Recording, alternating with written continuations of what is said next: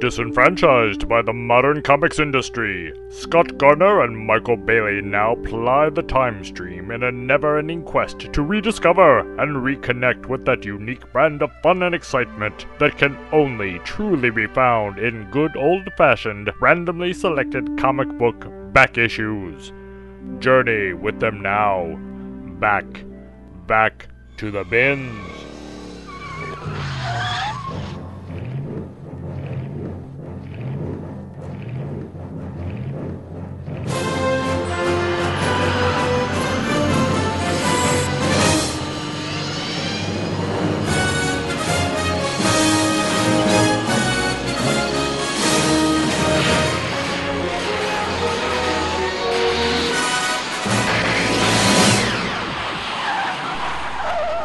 Hello and welcome to Back to the Bins. My name is Luke Giaconetti, and if you're expecting Michael Bailey and or Scott Gardner, well, you've got me! So, if you're unsatisfied, please return the unused portion of this podcast where you purchased it for a full refund. I'm just joshing. There are no refunds. Anyway, I'm going to be filling in for Scott and Michael this week, and we've got two great back issues here, and we're going to jump right into it. Our first issue comes from the Marvel Comics group, and it is G.I. Joe, A Real American Hero, number 10, cover date of April 1983, with a cover price of 60 cents. Our cover is a classic one, if you like G.I. Joe at all. We see Scarlet and Snake Eyes walking down the street, and it looks like just a regular suburban town. There's a sign that says, "Welcome to Springfield, a nice little town," but unbeknownst to our two soldiers, hiding behind the facade of a house are two Cobra troopers with their rifles at the ready. It's really like I said, a very, very popular, well-known image amongst G.I. Joe comic fans. Our story opens up in Midtown Manhattan, where the Joe team is going to be infiltrating a suspected Cobra stronghold. And on the roof of the stronghold, we have the first team, which is made up of Snake Eyes, Scarlet, and Zap. And for those who aren't so familiar with G.I. Joe, Scarlet, of course, is the original female of the team, function of counterintelligence. Snake Eyes is the super commando slash ninja, who I think everybody knows. And Zap is the demolitions man. He also was a bazooka soldier early on, but in the comics he became a demolitions and combat engineer. They're on the roof, and they've taken out all of the obvious defenses on the roof, and these defenses are blinds. They're designed to drive you towards booby traps, so it's a kind of a double blind situation, but Zap disables them.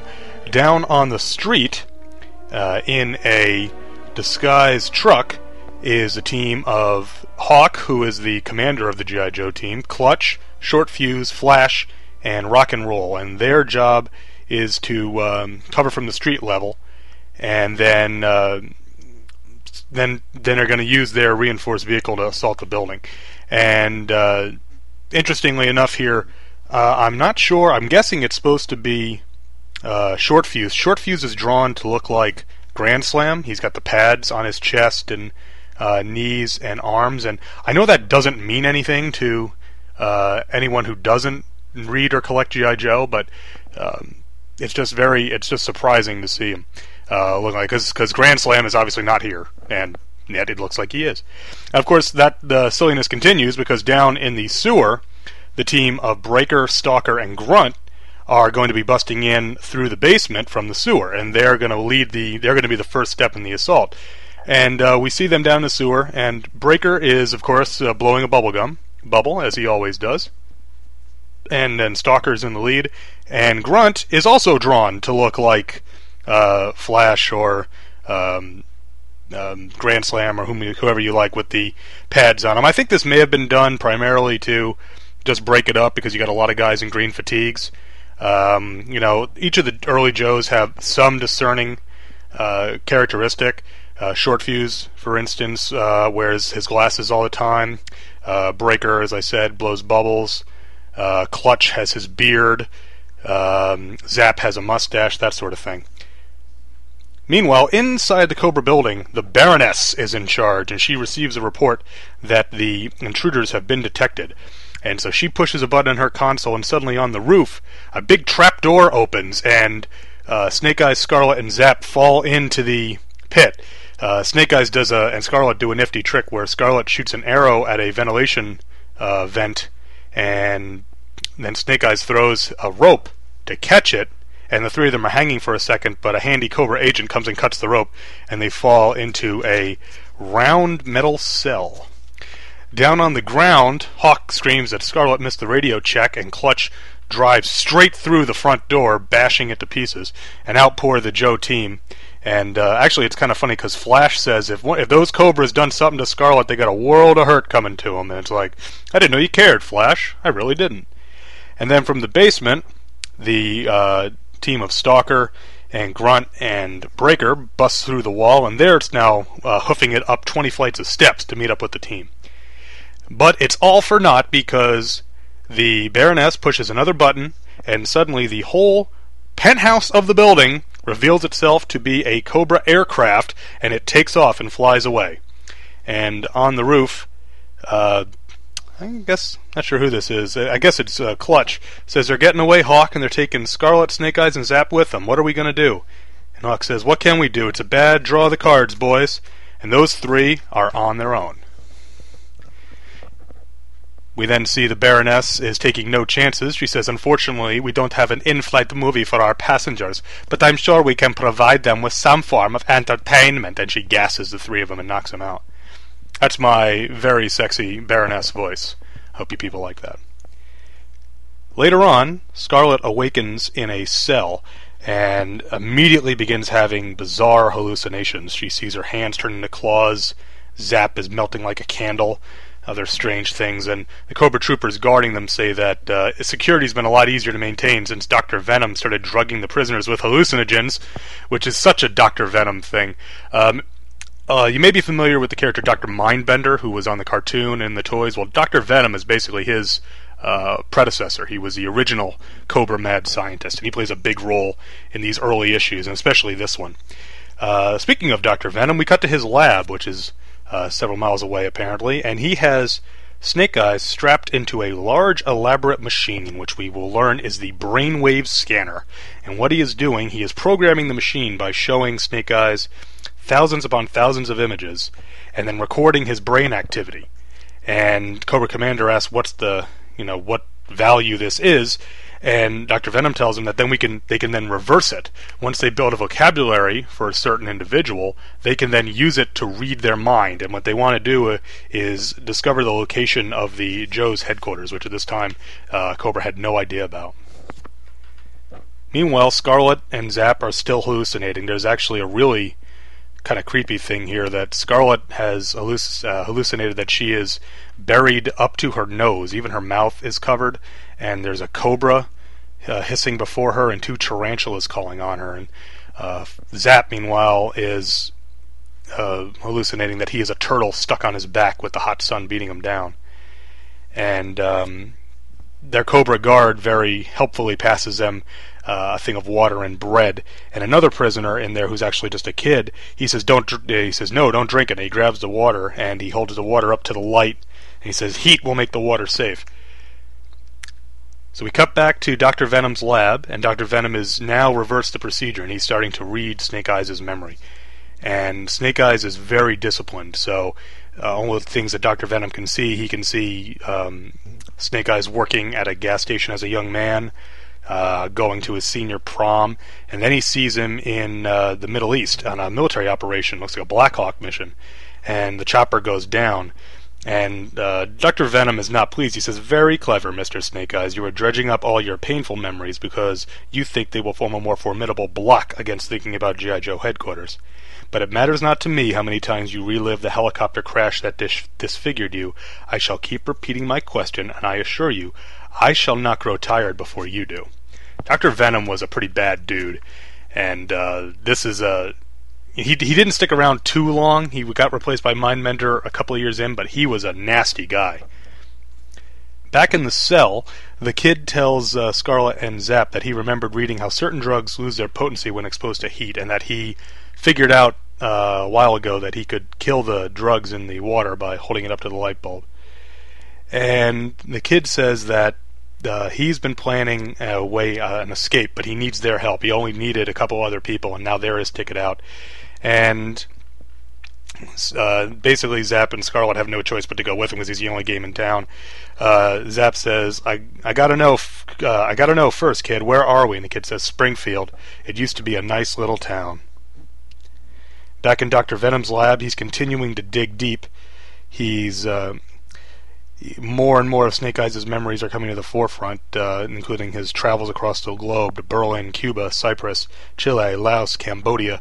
He sees Snake Eyes leaving Saigon on the last helicopter out of Nam.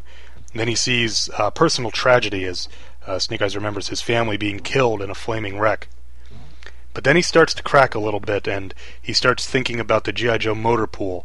We see Clutch in his vamp, we see the Mobat tank, but it's not detailed enough. Dr. Venom can't figure it out, and he says, you cannot conceal the truth from me forever, Mr. Snake Eyes. Back in the cell, the kid starts hollering about a meeting of the Anti-Cobra Underground, and the guards go to check it out. But of course it's a trap, and Scarlet and Zap clonk the guards and take their uniforms and then walk out with the kid. Back at Dr. Venom's lab, we're starting to see more and more of the G.I. Joe headquarters. We see Snake Eyes thinking about their training grounds, where we see actually it's pretty neat because we see Rock and Roll using his heavy machine gun, Flash firing his laser rifle, and Scarlet firing her crossbow. But he blocks it out by thinking about the funeral of his family. But Dr. Venom persists, and he says, soon the pain and emotional torment will become totally unbearable, and then you shall have your release by telling me what I want to know. Kid and Zap and Scarlet hotwire a car and head off into town, and it's actually, this is a very creepy sequence because it's a 9-panel grid with a taller panel on top, so it's 10 panels. And as they're driving through what looks like a completely ordinary town, the kid starts telling them about how Cobra made inroads into Springfield. And Scarlet says, I don't believe it. This whole town is a Cobra front. It looks so ordinary. And the kid says, that's the way it used to be around here, real ordinary, until the soap people came to town. And Zap says, soap people? The kid says, yeah, it was one of those pyramid schemes. They got you to sell household cleaning products for extra money and encouraged you to get others involved.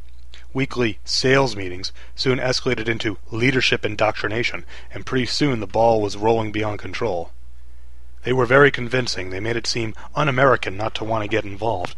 Anybody who resisted was boycotted by the rest, and by that time, the rest was the majority. Persistent resistors simply disappeared, and their kids started turning in their parents. They started building secret back rooms into all the buildings and lots of underground complexes. Most of the big revolving signs have radar dishes built into them. The garages became depots for Cobra tanks. The pizza parlor is a storeroom for poison gas. This sort of thing was something that Larry Hama brought to G.I. Joe, was to treat Cobra like a real world cult. And this is the foundation of all of it. It's really, I mean, it's kind of quaint looking at it now, but this is creepy stuff, you know. So they pull into the video arcade, which also doubles as Dr. Venom's headquarters, and they go inside, and the arcade is packed full of kids. And Scarlet says, amazing, are you telling me that every kid in this place is Cobra indoctrinated? And the kid says, some of them are even junior officers.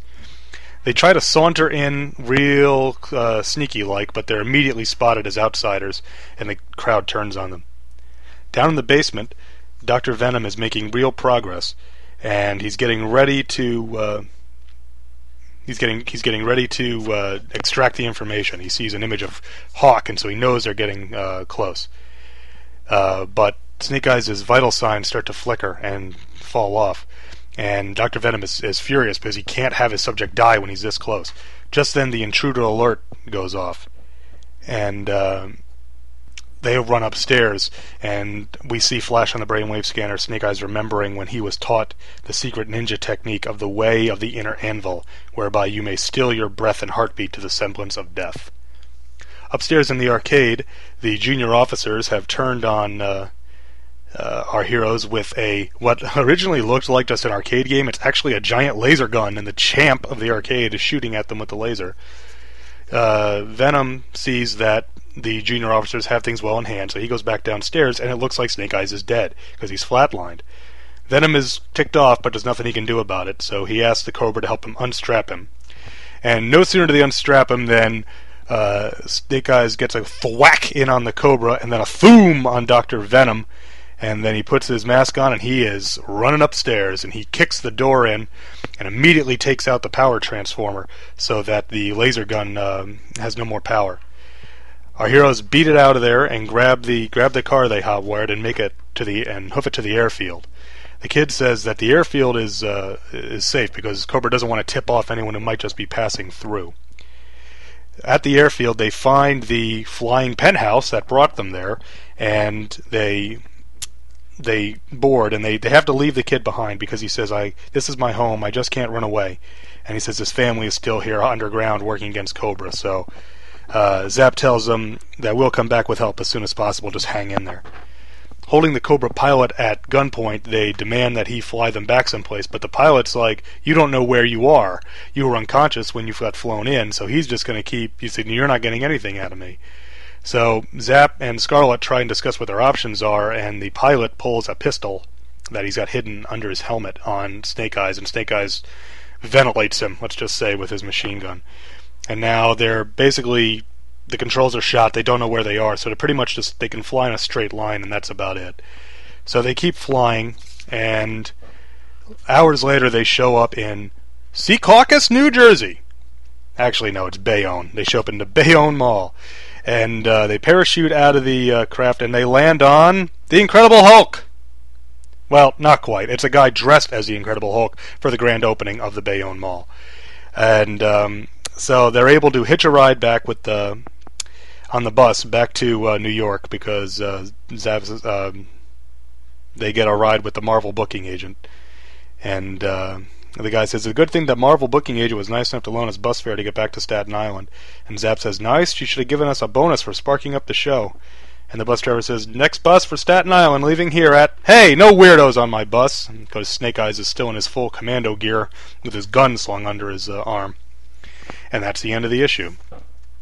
I said before that this introduced some really well-liked and classic elements of the G.I. Joe comic. And, the brainwave scanner is still being used today. There's a book now being published by IDW called G.I. Joe, A Real American Hero, which continues the Marvel continuity, and the brainwave scanner is still a major portion of that. The introduction of Snake Eyes' past, Snake Eyes was a complete mystery before this issue started filling it in. And Hama would continue to build the myth of Snake Eyes over his entire run, and Snake Eyes has become the most popular character in the G.I. Joe mythos.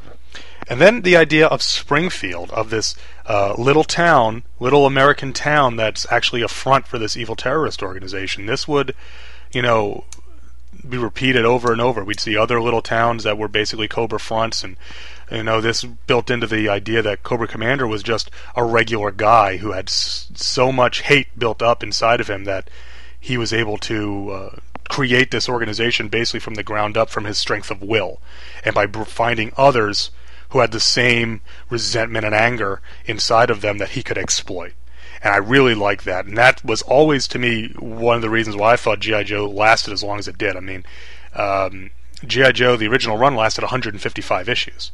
I mean, I would challenge you to find a new comic introduced nowadays that wasn't not even a licensed book. There's any book that could last 155 issues. There's not many, and this was a licensed book, a quote unquote kids book, and it was a strong presence in the Marvel lineup for years and years until finally the toy line ended, and that was that.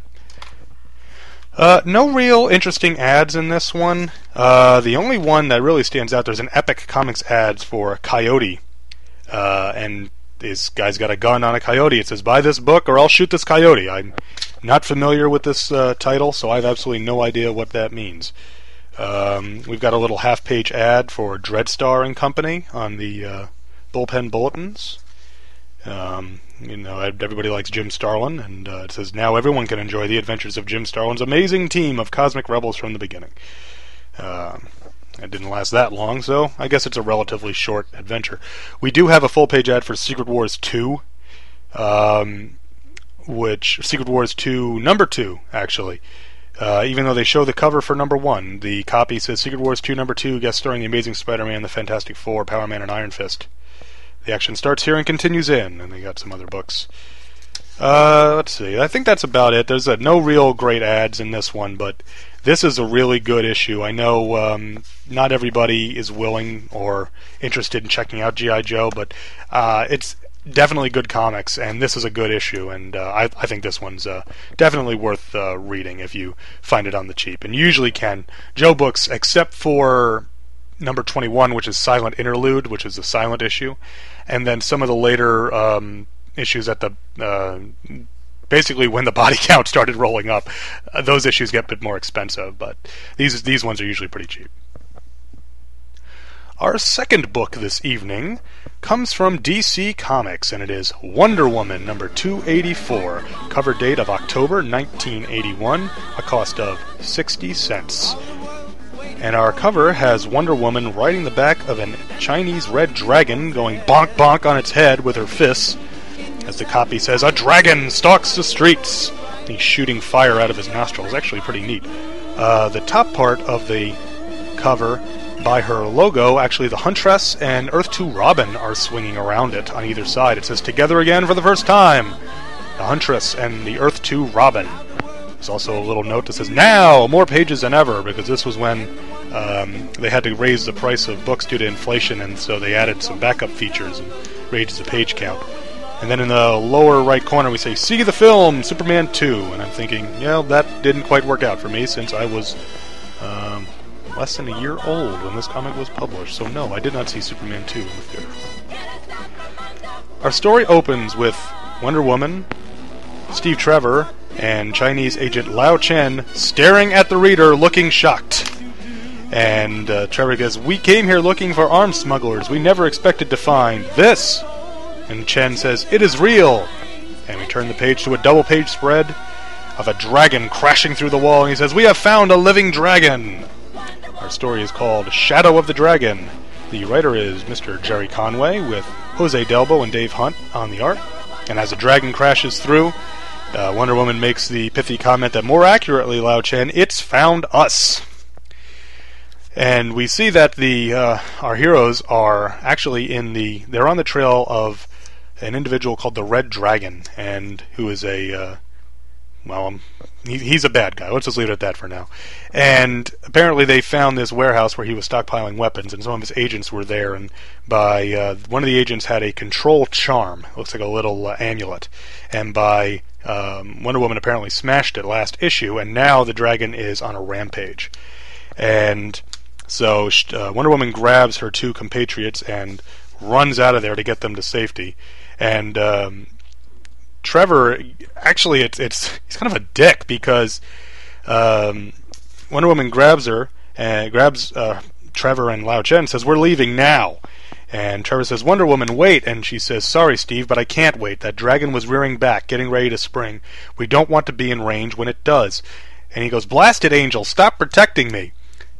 And it's like, wow, okay, would you have rather she left you there to die, Steve? Would that have been preferable? To his credit, he does then beat himself up a couple panels later, saying, "Angel, I didn't mean..." And then he thinks, "Trevor, you jerk, what did you mean?" So Wonder Woman goes in and takes the fight straight to the dragon. She double axe handles him right in the chin as it's getting ready to breathe fire. But she says, "Great Hera, hit it with all my strength and barely staggered it. I need a strategy, a plan, but most of all I need time." And she keeps dodging the dragon as he picks up a parked car and throws it at her. She ducks underneath it. But then she has her plan. She pulls out the golden lasso and she lariats the dragon. And by lariat I mean like the Western style. It would be pretty cool, like a professional wrestling lariat, if she just wham, like Stan Hansen, the dragon, but no. But so she hooks the dragon around the neck with her lasso and spins him around in the air. And then she lets go and tosses him, impaling him on a street lamp. And explosion and fire follows. And Trevor, playing the part of the Master of the Obvious, says, "Chen, did you see? That dragon wasn't alive after all.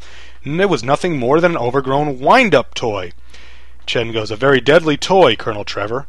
And then asks Wonder Woman, "How did you know?" She goes, "That a dose of high voltage would kill it? When I saw this, the control charm, actually a sophisticated computer chip." So she reasoned that if it was alive, it couldn't be controlled by microcomputer, which is pretty smart. They go back into the warehouse and they go down to the sublevels and they find all sorts of high-tech weaponry, all stolen from DoD contractors. And one of them is Steve makes the comment that they've got enough to fight a small war. One of the weapons that's in here is the 120-7 missile, a top-secret cruise missile.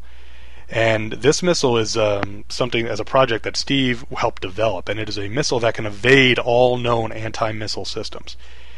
And so Chen offers the hand of friendship and saying that on behalf of my government and the name of our new relationships, we ask that you come to Taiping to help us fight this weapon, because the Red Dragon is a menace both to the Chinese and the Americans.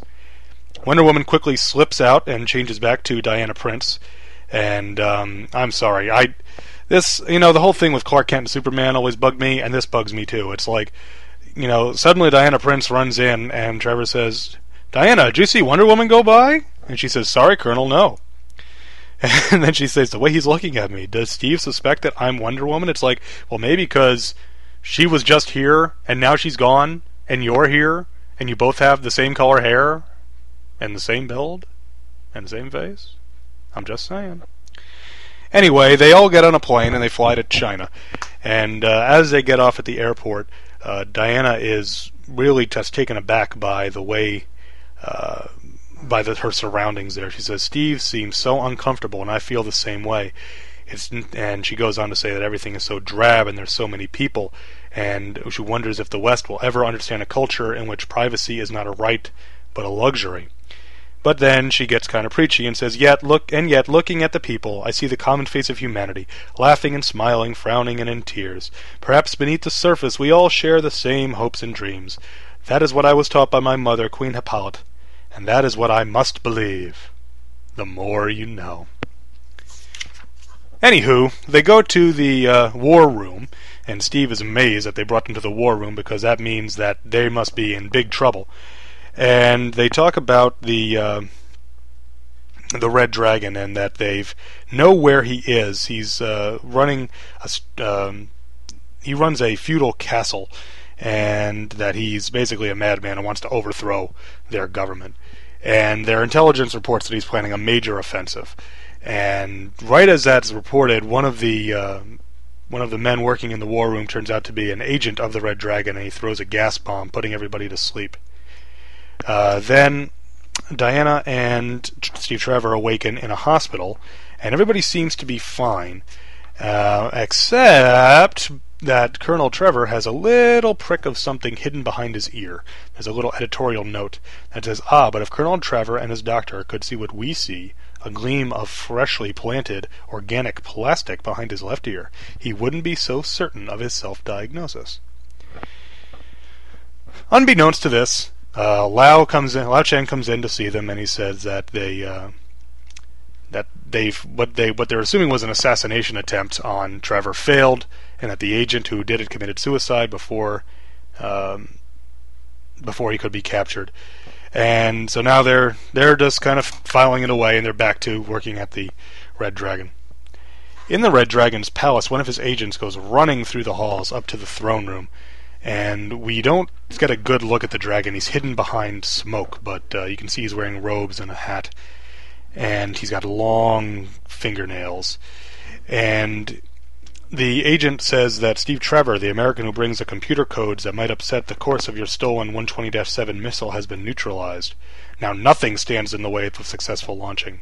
And the Red Dragon responds, I am pleased indeed, but as ever you overlook an opportunity while pursuing the merely obvious. And he tells him that Trevor might be useful, and that to activate his control crystal, which is what they implanted on his neck, to be ready to do whatever is needed to achieve our ends. And so the agent runs down into the control room in the castle, and they order the missile launched, and we see a USAF 120-7 missile being launched.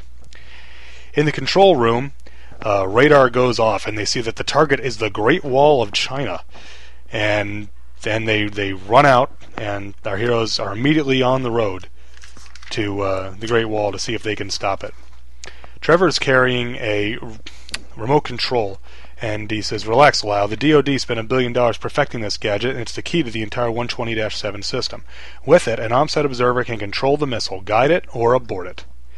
And so they're at the site, and their the missile is coming down out of the sky, and they're getting ready to stop it. And Trevor says, "Stop the missile. Yes, that's what you want, isn't it? But it's not what he wants." And Trevor throws the remote control on the ground and stomps on it. Says, "I am doing what the Red Dragon commands. We exist but to serve his will."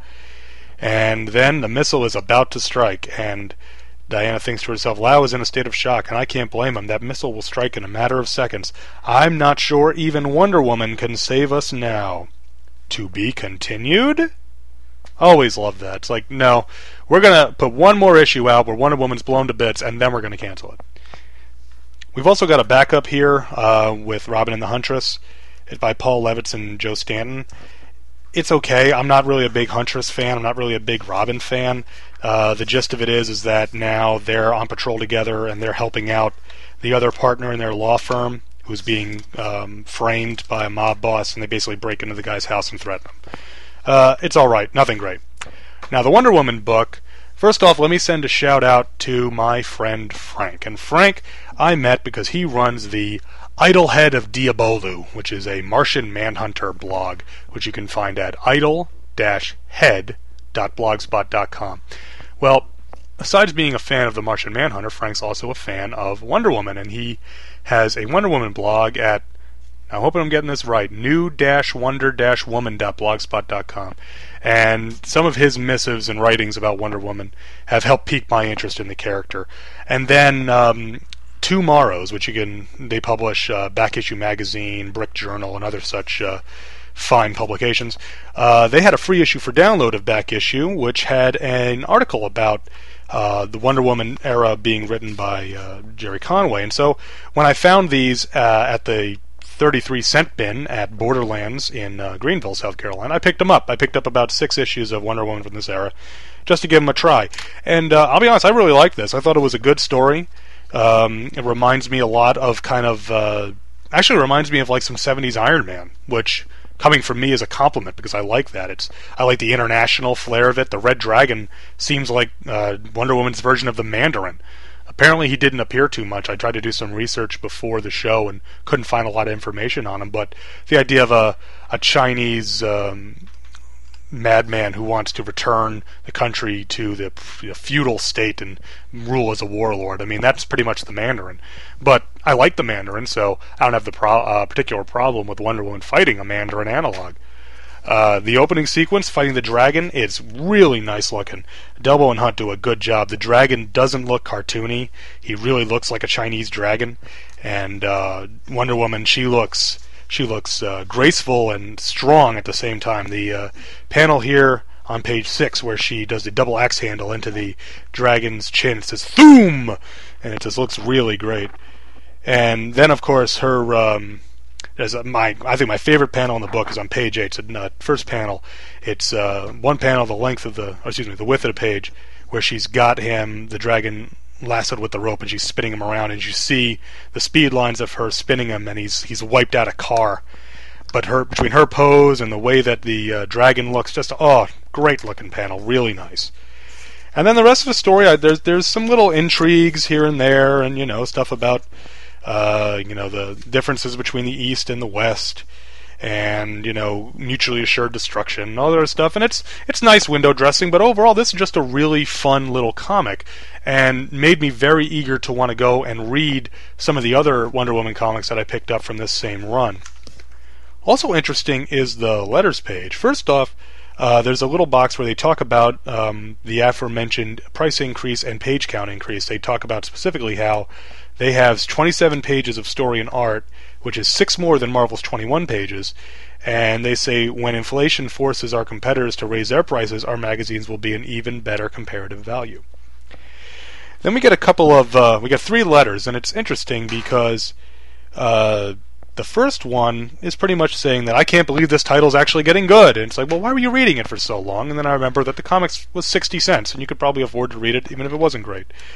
The second letter from a Mr. Dan Beck actually kind of takes on a common criticism of Wonder Woman, in that she is, self-righteous and moaning and whining and, all about women being superior. and all this. And this has been kind of a charge leveled against the character, both fairly and unfairly over the years. And it seems to stick around. I mean, but some of these things that he's referring to, I can see where this might have annoyed or upset a reader. And the comment here he makes is Wonder Woman's inability or lack of desire to see life from a male point of view, or at least try to understand it, makes her the personification of all the inequalities of males and females. She is what she hates the most. She is an example of what neither sex should be like, but over the years, and especially in the past few, she seems to state and teach young people that the female point of view is the only one to consider and the only one to contain any elements of sanity. Her attitudes need some reconsideration and change. And unfortunately, Len Wein, who was the editor, did not respond to this letter. He just let it stand on its own merits. I think he makes a good point. The character of Wonder Woman, I've said this in discussions before, is that her problem to me is that she's more than just a superhero character. She's an icon, and she's an icon of femininity and women's lib and the female power movement and all this stuff. And no, that's fine. I've no problem with superheroes being allegorical for other, broader real-world topics. The problem is that amongst a lot of what we used to call women's libbers or feminists or whatever you want to call it, they don't necessarily always agree on what their movement is. So it makes it difficult for her to be a symbol for these for this type of group when there's no concurrence on what they want the symbol to be. So, she falls into the rut sometimes of just being preachy and slapping members of the Justice League and stuff like that, whereas I actually like the way that it is here, even though I joked about it a little bit. I like her talking about the that people are like all over, and that, people of the East and people of the West, at the end of the day, we're all human and we're all the same and all deserving of respect. And I think that sort of approach is what works best for me personally as a reader of Wonder Woman. One thing, just to go modernist for a second here, I really liked that in the Black as Night series, anytime we saw Diana through the Black Lantern vision, it was love. That was what she was, just love, and that she loves all. Let's see, ads. First off, we do have a very cool double page ad right in the middle. It's on glossy paper, and it is for Atari, the most exciting games in the galaxy. And we get a graphic depiction of Space Invaders, Asteroids, Missile Command, a personal favorite of mine, and Video Pinball, plus Warlords, Othello, Breakout, Pele Soccer, Adventure, Superman. That's a throw to Michael and Scott, because I know how much you guys love the Atari Superman. Maze Craze, Air-Sea Battle, and more. And just a fun little ad here. They're playing the two kids playing the 2600. I never had a 2600. I had a ColecoVision with the 2600 extender pack that you could plug in the front because Atari made it out of off-the-shelf parts. So I played lots of Atari 2600, just not on the 2600. We do get in the back of that the ad for Superman, the public service